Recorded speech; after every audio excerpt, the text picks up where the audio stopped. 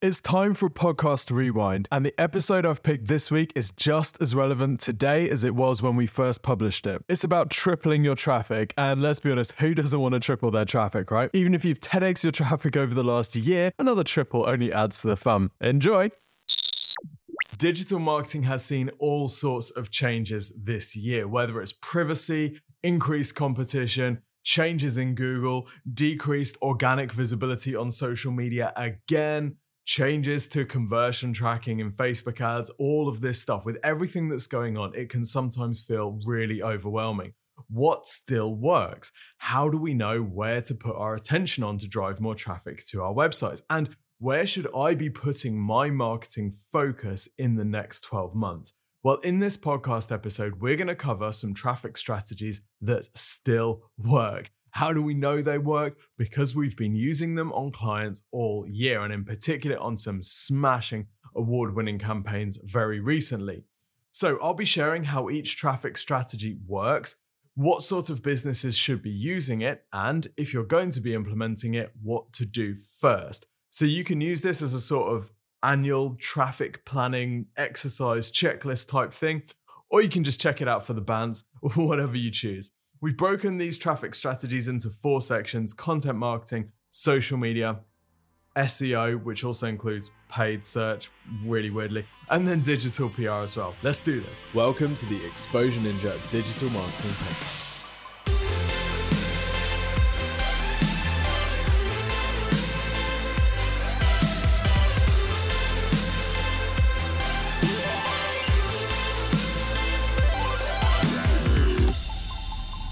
Welcome to the Exposure Ninja Digital Marketing Podcast. My name's Tim Cameron Kitchen. I'm head ninja at Exposure Ninja, which is a digital marketing agency. We help our clients to generate more leads and sales from their website, and that is exactly what this podcast is all about, helping you drive, in particular, more traffic and qualified traffic to your website in the next 12 months. Now, I have to start this with a little bit of a disclaimer. I'm recording this episode with my 3-week-old daughter strapped to me, so if you hear any weird snuffling noises, it's probably not me. And if one of us bursts into tears at some point, then I do apologize. But she should be fine. She's a pretty good sleeper. Okay, let's talk about the traffic strategies then. Actually, before we do that, before you go running headlong into any traffic strategy, we need to talk about how to work out where to focus on. Every business has a kind of natural fit type of marketing and traffic strategy. And these are the channels that are most likely to make the biggest difference. Not always, but most likely your business is going to get traction with one particular type of traffic source. And there are some traffic channels that will just never work for a particular type of business. So it's important that we understand the context and we know how to work out those ahead of time. You hear us talking a lot about target audience in Exposure Ninja podcasts and videos, and with good reason. When it comes to planning your traffic strategy, though, the main question we want to answer is, how do your customers find what you're selling? Or how do your target customers find what you're selling? Now, there are 2 main buckets here. There are 2 main types of answer. Either your customers will, on the whole, go to search. This is something that they're looking for. They have a problem, they recognize the problem, they go to some sort of search, whether it's Google or voice search or whatever, or Amazon, and they will try to find the solution themselves. So that's the first bucket. The second bucket is that you're selling something that's kind of impulse or through interruption ads, i.e. people don't necessarily know that they have this problem, and if we're going to sell them something or get them into our world, we need to appear in front of them when they are in the right frame of mind. So, for example, a luxury clothing store will have a combination of both of these 2. Some people are searching for brands and products. They know what they want to buy. They know the brands. They're ready to do some shopping online. So they will search, and that should be a search play. So search is relevant. But people can also be tempted by something that they see an influencer wearing. So they might be scrolling through Instagram, they might see an influencer wearing a particular item, and they're immediately, impulsively, compelled to make that purchase or to look into buying that thing. So there's a bit of an interruption play there as well. So that's an example of a business that kind of sits in the middle of this search versus interruption spectrum. Obviously, for something like a plumbing supplies firm, this is going to be very search focused. there aren't too many people that are scrolling Instagram hoping that they see, a bull cock or something. Oh yeah, do you know what? I need one of those. That's the sort of thing that people are going to be searching for. Whereas there are other businesses like the crazy face mask that you see, or these little flying drone things that have the lights on and you throw them in the room. And, that type of stuff is pure TikTok gold. It's interruption focused. Nobody wakes up thinking, do you know what would be really cool? It's like this little flying drone thing that unfolds in my hand and I can throw, nobody does that. That's an interruption purchase. So I don't want to labor the point too much here, other than to say that not every channel is right for every business. You need to think about where your audience is on this search versus interruption spectrum. Okay, that said, on to the traffic strategies. So we're going to start with some content marketing stuff, and blogs is our first traffic strategy. Now, you've heard us talk about blogs a lot this year. I'm here to tell you blogs are working as well at the tail end of 2021 and into 2022 as we have ever seen them work. Now, why are we using blogs? Why should basically every business should be writing blogs and should be writing blogs in the right way. Why? Because it's a great way of picking up organic visibility. So you can get blogs ranking on search for some really high quality, valuable informational keywords. And you can also use them in your social content. You can, for example, this video that I'm making now, this is a blog post, which we're then turning into a video and a podcast. So you can also use this on your social channels, and that's more an interruption play. So the blog, I call it a blog has a particular, connotation of being something that's time-based.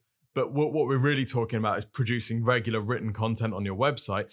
This can form the kind of pillar of other channels and other work that you're doing. So fantastic strategy. So who should be using it? Anybody whose business is focused on search intent, or businesses that need to educate or inform or entertain their audiences. So that's pretty much everyone. Now, how do you do it? Well, I can basically talk you through the process that most people use.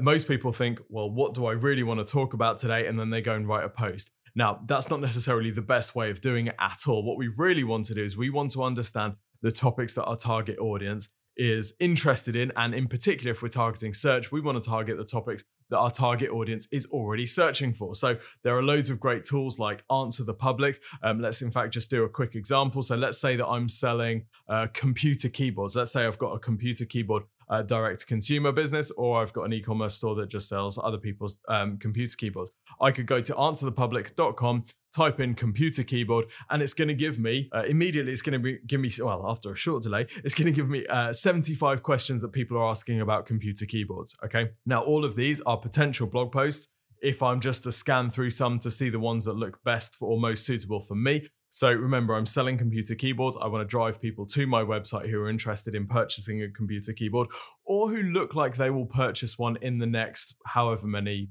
days or weeks or months or whatever. So some people are asking questions like, what are computer keyboard symbols? Well, that's not particularly commercially qualified, is it? That's not necessarily someone who's likely to purchase. So I'm probably not going to write my blog post all about the different computer keyboard symbols, although I might potentially, if people are looking for, a computer keyboard that has more symbols or something like that. How to type on a computer keyboard, probably not the one. Other things like which computer keyboard is best, which computer keyboard should I buy, which computer keyboard is the most expensive, who uses computer keyboards that are inverted. These are questions that are more likely to be searched for by someone who is either ready to purchase or who could be tempted to purchase. So who uses inverted computer keyboards, for example? Well, that might be someone who's curious. There is a section of people out there that could probably be persuaded to use one if they heard a valid argument, because it's quirky and it's a different thing to do. So I might write a blog post about, well, I'm definitely going to write posts like, which computer keyboard is best for gaming, which computer keyboard is best for productivity, which computer keyboard is best for Excel users. I'm going to write all of those posts because they are very commercially relevant. And then I might start going more into the informational stuff like who uses inverted keyboards and why are inverted computer keyboards better and stuff like this. And then I can start trying to pick up people that are curious about that topic and could be nudged into purchase. So that's how you really want to kind of find your topics, and then you're going to build your posts based on that. Now, if you're a B2B company or you look in Answer the Public and there are very few questions and there doesn't seem to be much search volume for the sort of topics that you think you want to talk about, talk to your customers. If you are convinced that your customers, however few of them there are searching for these topics, and you're convinced that they are absolutely the right topics to talk about, then you need to trust that over the data. One of the mistakes that we see people making is that they will go for high volume keywords over relevant keywords. So they'll look in a data tool, they'll say, well, I'm selling really high-end computer gaming keyboards, but whatever search tool is telling me that there's no volume for computer gaming keyboards or best gaming keyboards or something like that. So instead I'm going to write about, musical keywords because there's loads musical keyboards because there's loads of keyword search volume on that. Right, you can obviously see the issue there. They're talking about something that's not as relevant rather than going for relevance over volume. So we'd always go for relevance over volume. And if you know your customers are searching for that topic, it's something that's painful to them, then go for it anyway. Okay, then what you want to do is divide your customer segments, your customer kind of buying cycle into 3 sections. We're going to go for curiosity, research, and intent. So this is your customer journey, basically, from the time someone has the germ of an idea that they might be buying what it is that you're selling, all the way through to making the purchase. You're going to want to write blog posts in particular. Well, if you're new to writing your blog and you haven't done many posts, and you're going to want to start at the intent stage, then go to research, then go to curiosity. Let me talk you through an example. Let's say that I am going to end up buying an ergonomic keyboard. Right? I'm just using keyboards because we're already talking about this topic. Let's say that I'm eventually going to buy an ergonomic keyboard. Now, in the curiosity phase, I might be searching for something like wrist pain computer keyboard or how to prevent wrist pain. That indicates that I have a problem which could potentially be solved by an ergonomic keyboard. But I am not yet in the ergonomic keyboard journey. I don't even know that they exist. I don't know that that is a solution to the problem that I have. So that is an example of a curiosity-focused term. Now, when you're writing blogs targeting curiosity terms, you're going to be targeting very large search volume. Okay, a huge number of people searching for things like wrist pain. Very, very competitive. So you might want to niche it down a bit. So let's say wrist pain when using the computer. So you might write a post all about that. So here are the things to consider when you're using a computer. If you're having wrist pain, you might want to consider the height of your desk and where your key, blah, blah, blah. And you might also want to consider the shape of your keyboard. Most computer keyboards are not designed for ergonomics. They're designed for whatever. And here are some examples of ergonomic keyboards. Here are some testimonials from people that have used it or stories about people that have used it, blah, blah, blah. So that's an example of a post that you would have at the curiosity stage. Then you've got people who are at the research stage. So this is where they're like, oh yeah, do you know what? Actually, these ergonomic keyboards does kind of sound like it's actually making a bit of sense. So at that stage, people might be searching for things like best ergonomic keyboard or best ergonomic keyboard Mac or stuff like that, right? So it's more qualified. It shows that they're actually in the sort of journey. Now, they're not necessarily committed to buying yet. They might be searching for something like ergonomic keyboard versus regular keyboard. So it's not necessarily a commitment to purchase, but if your post is good enough and if your post does a good enough job of selling them on the ergonomic keyboard being the solution to their problem, then they can probably be convinced to buy, or at least a proportion of them can. So here you might be targeting phrases like, for example, best ergonomic keyboard Mac or ergonomic keyboard versus regular keyboard or, whatever. Then you start moving to the intent phase. Now, the intent phase is somebody who is actually looking to purchase. So often when people are searching for intent type searches on Google, they'll be getting product pages, they'll be getting category pages that rank. But sometimes still Google is showing, for whatever reason, informational search results for commercial intent-based keywords. So if that's the case with you, if you look for, let's say that you've got the Ergotron 3000 keyboard, and you've noticed that people are searching for Ergotron 3000 keyboard versus Ergotron 2000 keyboard, you're like, well, this is someone who is clearly about to purchase. They're just trying to decide which one.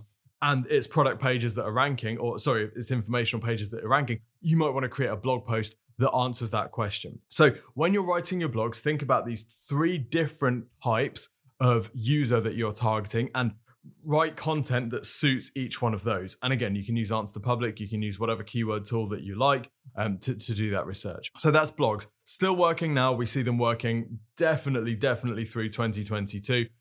Google is still ranking and prioritizing informational content. Sometimes now even commercial searches are bringing up informational pages. So this is something that more and more energy is going into. The bar is raising. These posts have to be better. They have to be longer. They have to be more detailed because everyone is doing this now, but it's still a priority strategy. Okay, let's talk about video.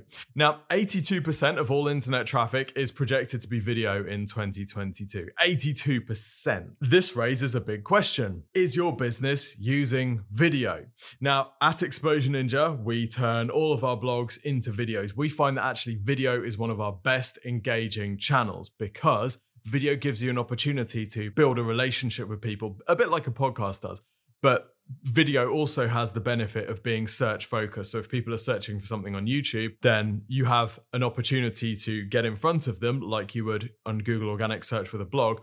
But then when they're watching you, they're building that personal relationship as well with your brand, which is really, really powerful. So here's the secret to video. Your blogs can make great videos. If you're thinking, oh no, we can't do video, we're not set up, or I don't look like I'm from Love Island or whatever, that's totally cool. You don't need to be at all. There are some excellent examples of people who don't look particularly Love Island and who maybe aren't the best natural presenters actually getting some decent traction with video. If you have a look at Mark Tilbury on YouTube, huge following. Yes, he's not necessarily talking about the topics that are relevant to his business, but he's kind of run a side business. But this is someone who does not look like a YouTube influencer and he's making it work for him. So find the person that presents best. It might be someone on your sales team. Get them in front of a camera, get them basically reading out a blog, but making it a bit more entertaining as if they were presenting to a customer. This is a good way of starting in video. And a personal tip from someone who's recorded, I don't know how many videos, I would expect over 1,000. Probably your first 20 are going to be horrific. And you're going to look back at all of them and squirm. You're going to think, oh, is that really what I look like? Is that really what I sound like? Well, you need video as part of your strategy. 82% of all internet traffic is video.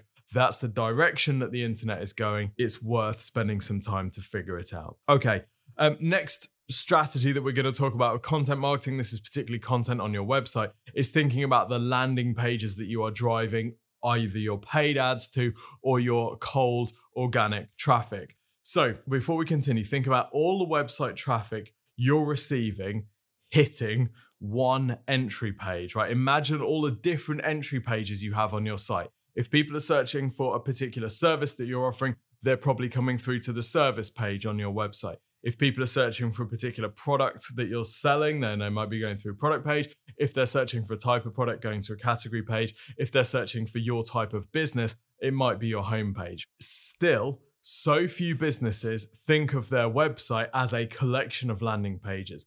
People are still thinking of their website as this single linear user journey where someone comes into the homepage, they read all the homepage, then they go through to the subpages. Now, with that sort of journey in mind, the content on your subpages doesn't need to be particularly in-depth because they've already got all the context from your homepage. They understand your business, they understand your story, they know what you do, they know where you serve. So then your service page is just really a kind of supplementary add-on. Do you offer this? Yeah, we offer this.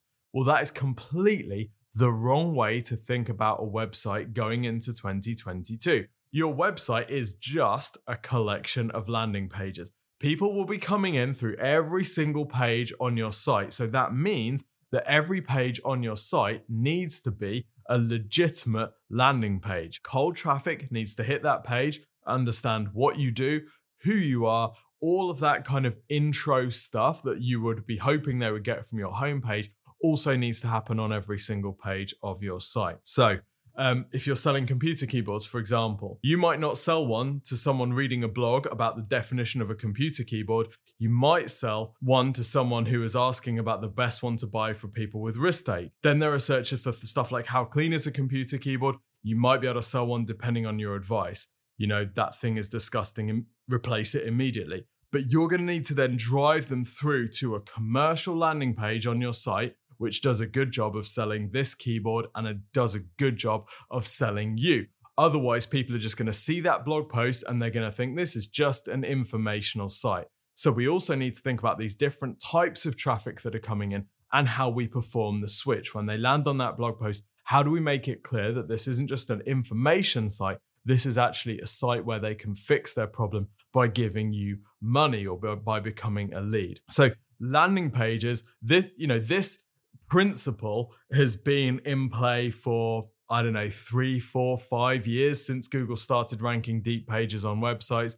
It's more important than ever. If we think about things like dynamic search ads, what you're doing with dynamic search ads is you're saying to Google, here's my website, go and run some ads to the different pages on my website. Well, this means that every single page on your website every single page that's in the section that you give Google is then a landing page. We need to think about those as landing pages, and so few businesses do. So this is a real priority for businesses going into 2022.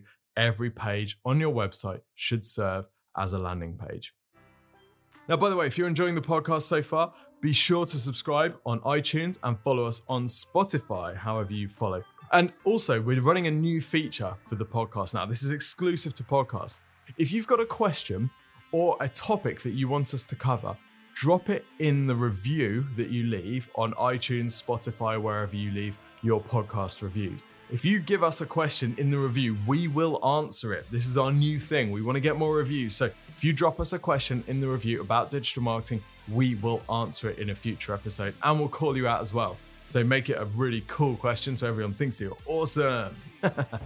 Okay, next section, social media. So here are the kind of big ballpark things you need to be thinking about going into 2022 with social. Social is, one of the most polarizing marketing channels out there. Some will smash it, absolutely. They'll build their businesses on social, and some will completely fail. They'll devote time, energy, resource, their mental, I'm going to give everything to social, and then 6 months later, they will give up in a crumpled heap on the floor. Now, one reason that people fail is the stuff they're posting on social isn't right for their audience. Their audience isn't in that frame of mind. Now, I wanted to come up with an example to illustrate the sort of business that might struggle on social media if they get the audience frame of mind slightly wrong. I didn't want to come up with an easy example. I wanted to come up with a ridiculously difficult one. Now, the one I've come up with is a colonoscopy clinic. Yes, let's say that you are running a colonoscopy clinic, the finest colonoscopy clinic in your town. Now, no one is going onto Facebook to read the latest updates from a colonoscopy clinic. And by the way, if you don't know what colonoscopy is, it's the camera up inside to check that everything is working okay, right? This isn't the sort of thing that people watch on TikTok. I'm sure there is a market for it, but anyway, let's not go there. So no one is going onto Facebook to read latest updates from a colonoscopy clinic. If you're a boring business, and I use boring in inverted commas because no business is actually boring, but if you consider that your business is boring, then you are going to have a problem here because no one is necessarily going on to Facebook, Instagram, TikTok, whatever, to learn about this boring thing that you do. We're going to have to take a different angle. So using the colonoscopy clinic as an example, their audience is on Facebook. Right, your audience is on Facebook. Everyone's audience is on Facebook. And by Facebook, that's shorthand for Facebook, Instagram, WhatsApp, TikTok, whatever, right? Your audience is on social, but they're just not necessarily in that frame of mind, or they're not necessarily in the frame of mind to respond to an overt offer. Let's say that your colonoscopy clinic has a free consultation. If you run Facebook posts saying, hey, our colonoscopy clinic has a free consultation, you're not going to get a huge amount of engagement with that on social media. What you might want to do is become a resource and authority on gut health.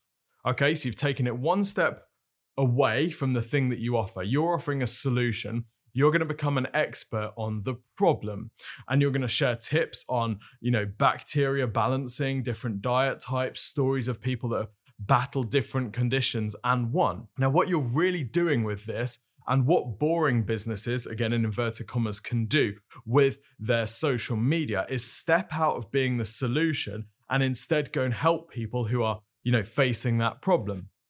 So I'm just trying to think of a boring business. Let's say that you sell exhibition stands, right? Let's say that is your thing. Now, if you're posting about these new exhibition stands that you've just made on Facebook, on Instagram, you're going to get very, very little traction there because that is a very boring thing. It's typically only the sort of thing that people are going to be interested in for a very, very small amount of time in their lives. So people aren't going to follow an exhibition stand on Facebook or Instagram. If you take a step back from that and say, what do we really help people do? Well, we help people to build a relationship with their audience. We help people to meet their audience in person. We help people to represent their brand in the best possible way. Well, those are three different problems that people have, which actually they will be really interested in reading more stuff about on social. So let's say, for example, that you take the angle that we help our audience to meet their customers face to face. We help our audience build in-person relationships with their customers. Well, you might then start publishing stuff on your social about, here's how to run events, or here's how to run a customer appreciation event. Here's how to get the most out of trade shows. Here's how to find the right trade shows to get the most leads for your business. Now, that's the sort of thing that is going to be more interesting to people, and it's going to be interesting evergreen, not only when they're thinking about booking a trade show. So this is the thing about social. You need to find the angle that is actually going to get traction. If you just go onto social and shout about what you do all day long, mostly nobody cares, unless you're a very special, lucky type of business. You're selling, fashion, you're selling, direct consumer beds or something like that, then it's the sort of thing that potentially no one can care about. Or if you take a step back from it and say, what's the problem that our audience have? What are they really trying to solve when they buy this thing from us? Well, then you can become an expert in that. You can basically create the media property, the magazine, all about that, which then collects your audience. So when you do present them a commercial message, oh, and by the way, if you're running one of the customer appreciation days, which we've just given you a template for, here's a great stand that can be used as a lead capture thing or an entrance thing or whatever, then they're more likely to buy from you. Okay. Another reason that people fail on social is that they choose their social channels based on their own preference rather than their customers. Okay. If you love Instagram, you might feel tempted to go and post on Instagram whether or not your customers are there. This is very common in businesses where the marketing manager is younger than the target audience. So the target audience might be spending their time on LinkedIn, where the largest age group is 46 to 55, but the marketing manager might be more Instagram age, 25 to 34, or even TikTok, 18 to 24. So when they're thinking about social strategy, they might go, oh, Instagram, it's obvious, I spend all my time there. But that might not be where their audience is. This is very common as well with Facebook. A lot of younger people are in a world where Facebook is dead. Facebook is not useful at all. Facebook is, what we used to use after MySpace. Well, for a lot of markets, actually, Facebook still has the largest organic engagement. If you put people in a group or, you've got a good page which has good traction, then you can get more visibility on Facebook than you can on some other channels. So this is about understanding where your audience actually spends their time, worth surveying them. Where do you spend most of your time on social media? When we do a new show or when we've found a new source of leads, we will call people up and we will say, which are the social channels when you wake up, which are the social channels that you're hitting, where do you spend most of your time, where do you spend most of your posts, and how do you engage with people on these channels? We want to understand which channels are most important to them. So meet your audience where they are. Just because you don't use LinkedIn or you think everyone who does is full of rubbish, that doesn't mean your audience isn't there. Now, the third reason that people fail with their social is that their content, I don't know how to say this, their content sucks, right? Now, I know that social content is really difficult. I totally get it. When you've got that blank write post box, what do you actually write? Well, here's a couple of examples.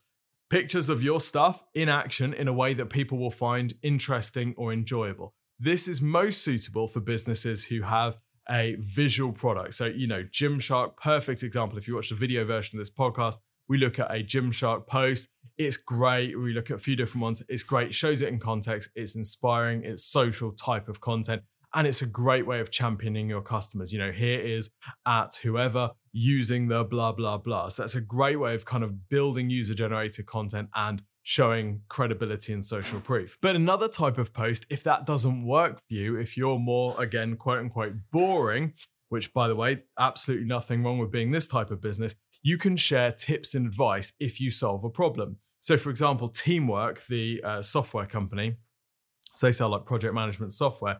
They share tips and advice on how to run projects, how to be successful in running projects. Exposure Ninja, we sell something that is fundamentally boring, I guess, which is digital marketing, in that we're never going to post something on Instagram and get 2 billion likes on it. It's just not going to happen, because we're sharing information about how to help a particular type of business generate more leads and sales through their website. That isn't sexy to the outside world. Shocking, I know. So what we have to do is we have to share tips and advice that help people get closer to their goals, because that's the sort of stuff that people are going to engage with and find interesting. And with most social posts, most social channels, seeing heavily reduced organic traction, we expect this trend to continue. It's likely that you will need some form of paid promotion behind it for the foreseeable future. If you're going to be putting time and energy into social, you put like 90% of your time, you put loads of time into custom designing your posts. You might design them in Canva or whatever. You put them up, you think about what to write, you post them, and then you get 40 organic views. That's pointless, right? May as well put $5, £5 behind that post to boost it so you actually get some visibility with your audience. And by the way, boosting your posts and getting into a habit of boosting your posts can be quite a useful exercise, because it also forces you to look at your posts and think, am I actually happy boosting this post? Is this post good enough to be boosted? Or am I just putting out some rubbish so I can tick the mental checkbox in my head that says I posted today? It's a question. Okay, let's talk about SEO. Now, SEO has seen some changes in 2021. We've had Core Web Vitals rollout. Everyone expected it to be pretty much of a nothing. We're still seeing some very slow, very under-optimized sites ranking, but this is the direction that is Google. This is the direction that Google is going. So we need to make sure that our sites are loading fast and all that type of stuff. Featured snippets continuing. Google is showing more and more content from websites in the search results, but that is still not dampening the click-through rates too much, and it's still not dampening the conversions that can be had through organic search. So if you're search focused, Google is still the hottest place to be seen on the planet. In fact, give me visibility in any time of digital marketing, any channel, give me one place that I could be found. I would ask to be top of Google for people that are looking for what I sell. It's that old question. If you could put a burger van anywhere in the world, where would you put it? You put it in front of a crowd of hungry people, and that is Google. Until Google is replaced, and by the way, is search going away? Well, logic tells us that yes, at some point, surely text-based search will be replaced. It probably won't be voice-based search. That's a completely different thing. But with an estimated 2 trillion Google searches carried out each year, Google has more data about what people want than any other entity in history. It's going to be very difficult for anybody to unseat Google, and Google is very aggressive at protecting that. So whatever next form of search there is, it's likely Google is going to be a player there. And for the foreseeable future, we are going to be targeting text-based search as the number one way of getting qualified traffic onto websites.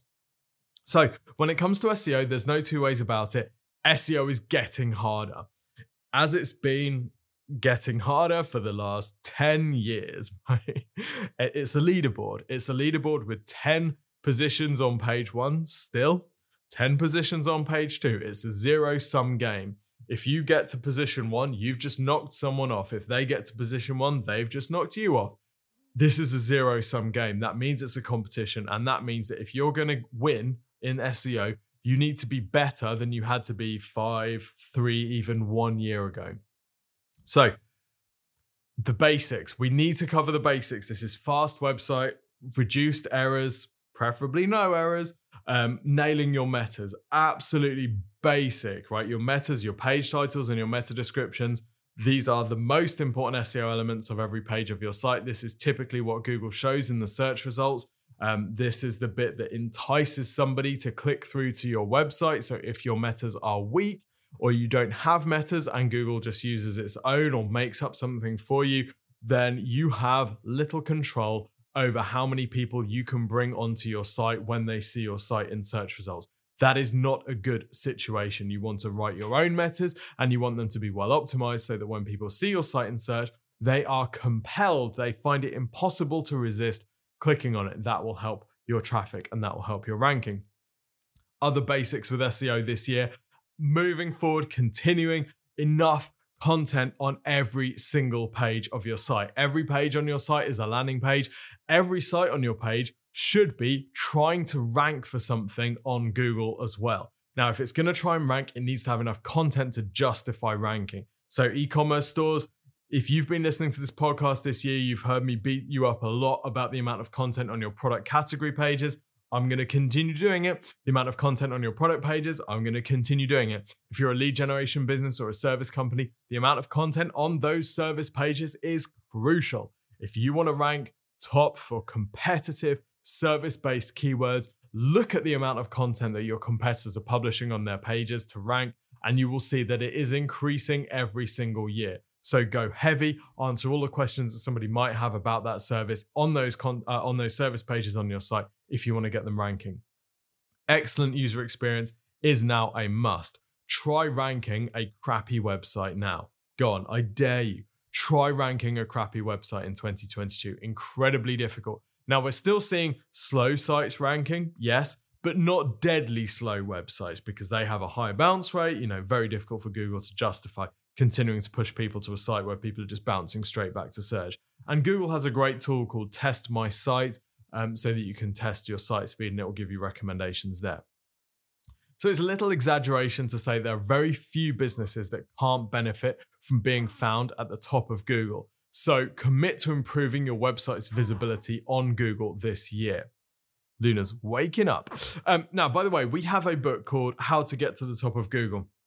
And this is a book which shows you step-by-step how to get to the top of Google, whatever you sell. So it's about the principles. There's loads of stories of businesses that we've done it for, loads of examples, very, very straightforward, very plain English. It's got like 500 five-star reviews on Amazon. It's a really decent book. And we're giving it away free of charge. So if you want your free copy of How to Get to the Top of Google, in the podcast description for this episode, you will see a link which you can tap on, which will take you to some page where you can get How to Get to the Top of Google free of charge. So that's the thing that you need to do. If SEO is a big priority for you this year, if you're going to freaking smash it this year, you've been putting it off or you've been going half at it for the last few years, this is your year. Go and get How to Get to the Top of Google and smash that beast and make it happen. Okay, let's talk about Google Ads. Now, Google Ads are very, very commonly misunderstood. They're treated as the kind of undesirable evil twin, if you like, of organic search. So we'd love to rank organically. If we can't, then we're going to reluctantly plow some cash into Google. Let me be 100% clear. SEO and PPC is better than just SEO. Insulate yourself against any one particular traffic channel driving the majority of your sales. And then if anything happens with the organic visibility, you have the PPC to fall back on. Now, PPC is more expensive than ever. We predicted the Exposure Ninja team, we were asked for our prediction this year. And I said, PPC, cost per click, is going to go through the roof in 2021. I am very pleased to be right. The last stat I saw was I think 34% higher CPCs on average. In some channels, in some markets, over 40%. More businesses relying on digital for their leads. More businesses relying on Google Ads for their leads. This means one thing. That means more expensive cost per click. That means you need to be better if you're going to be able to afford to run PPC. This means better landing pages. This means having a more attractive offer. What are you giving people? What are you offering in your ad and on your landing page, which gets them to convert? Better targeting required to win. We can't be spraying and praying too much with Google Ads this year because you're going to be spending more per click than anybody ever has in history. So we need to be bringing our A game with Google Ads. It's actually interesting how it's relatively rare these days to see absolute rubbish campaigns on Google. It's very rare to see really poor ads. It's really fairly rare to see really poorly targeted, keywords. So you got ads showing for things that really aren't relevant. You can still find some. Often big dumb companies are just, absolutely spraying and praying. There's no measurement at all, and they're just running ads for everything. But it's much more rare than it used to be, and that is because cost per click is increasing. This means that businesses are more incentivized to get their PPC right. And it also means that pro-level PPC management is now the kind of price of entry in most markets. It used to be that you get a lot of DIY campaign managers, so it might be a marketing manager that's overseeing all of the digital and they're doing some PPC themselves. This is getting rarer and rarer and rarer because you need to be better in order to win. When your cost per acquisition kind of gets very close to the profit per sale, you need to move that needle. You need to do something to improve that situation. So more and more we're seeing PPC management, which by the way is obviously great for Exposure Ninja because we run ads for our clients. We are professional PPC managers, but just throwing cash into Google rarely leads to a happy outcome these days. And in more markets, we're seeing PPC management being the price of entry rather than self-managed campaigns. There are still some, and in particular, we see some clients that, they've set up their PPC themselves like 5 years ago. They've been watching it every week for the last 5 years. They know their campaign inside out, and in some cases, they are the right people to run those campaigns. But that is a very, very small and shrinking group. So default PPC management is the price of entry in most markets now. Okay, let's talk about digital PR as our final thing, final kind of focus point for the next year. Now, we've had digital PR clients featured in top tier publications and on TV, but celebrity or fame is very rarely the target with a digital PR campaign. And this does not change in 2022. With the news cycle becoming faster and faster and faster, you can get traction on a particular story. Let's say that you're newsjacking and you're getting coverage about a particular topic. You might think, oh, great, we've just been everywhere. We've just been featured in all these publications. This is it. Things are going to be different to us. But 2 hours later, all of that stuff is buried by the next news event or by the next Downing Street Christmas party or whatever. So, the news cycle is speeding up. More and more content is going online. So fame and celebrity are just not the target with digital PR. Mostly the target with digital PR is credibility and links. I'm going to say it, digital PR is primarily an SEO activity these days.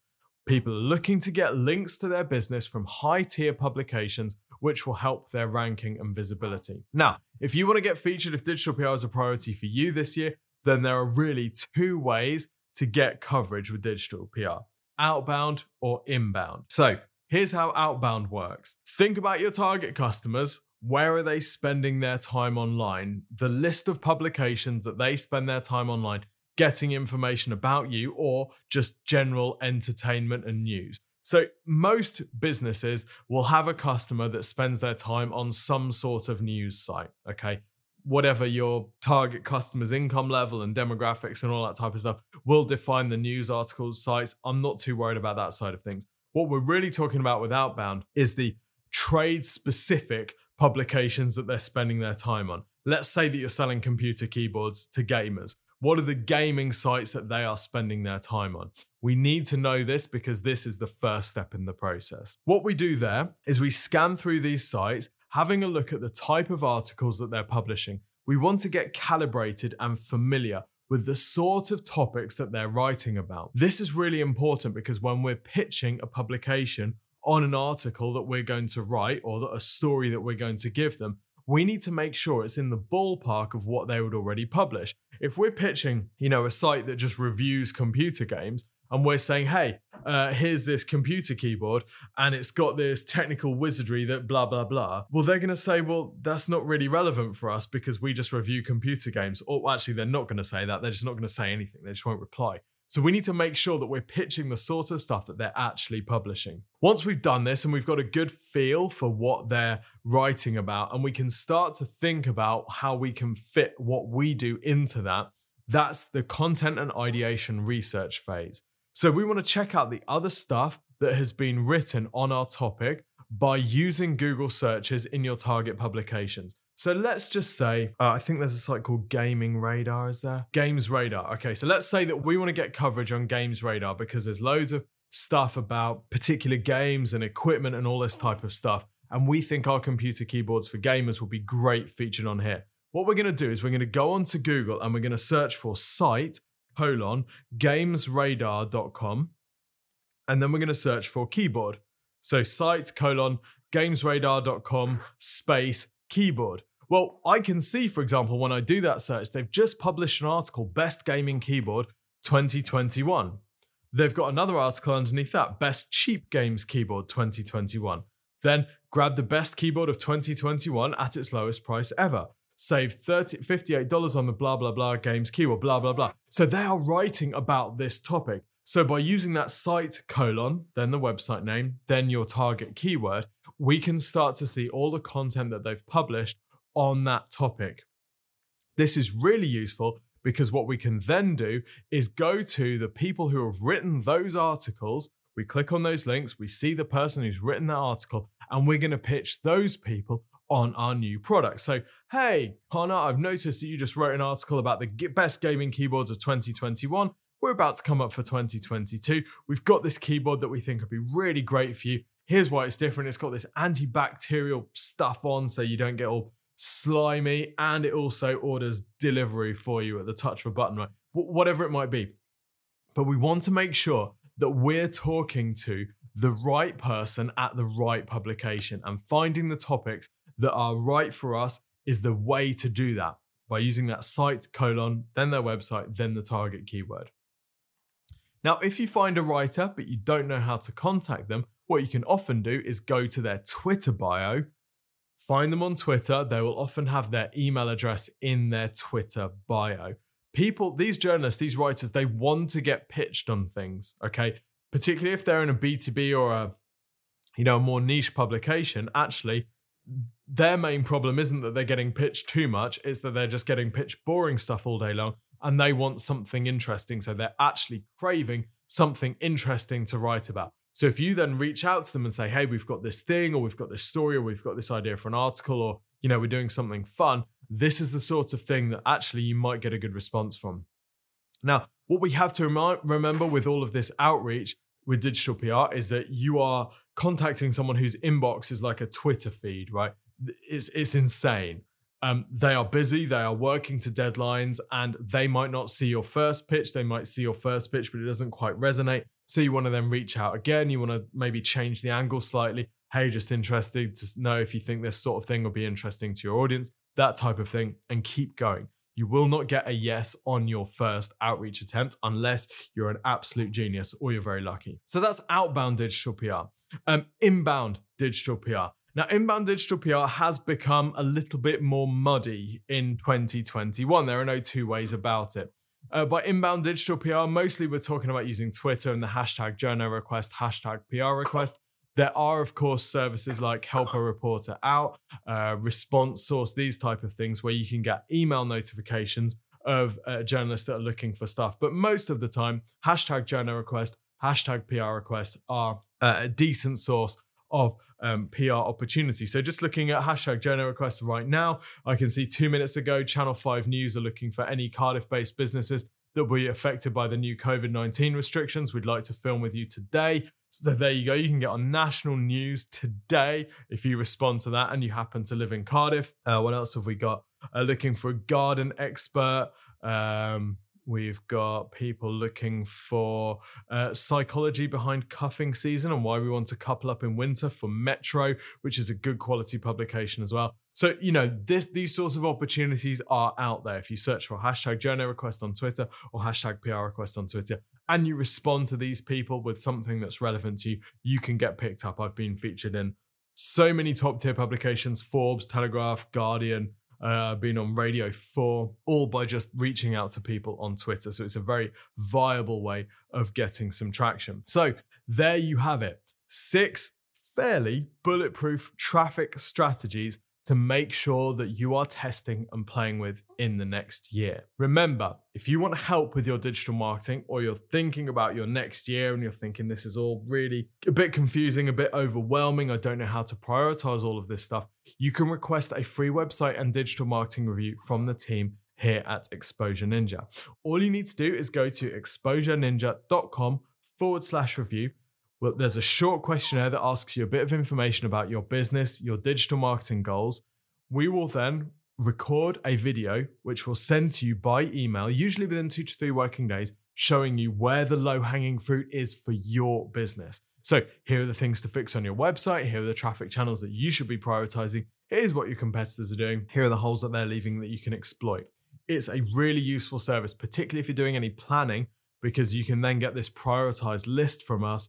It's often really useful as well to have an outsider have a look at your site. So many people, they're so close to their websites that they don't see the differences. They don't see the holes or the gaps or the low-hanging fruit because they're on that site all day, every day, and they don't see what they don't see. So really useful to get an outside perspective every so often. So go to exposureninja.com/review to request your free website and digital marketing review.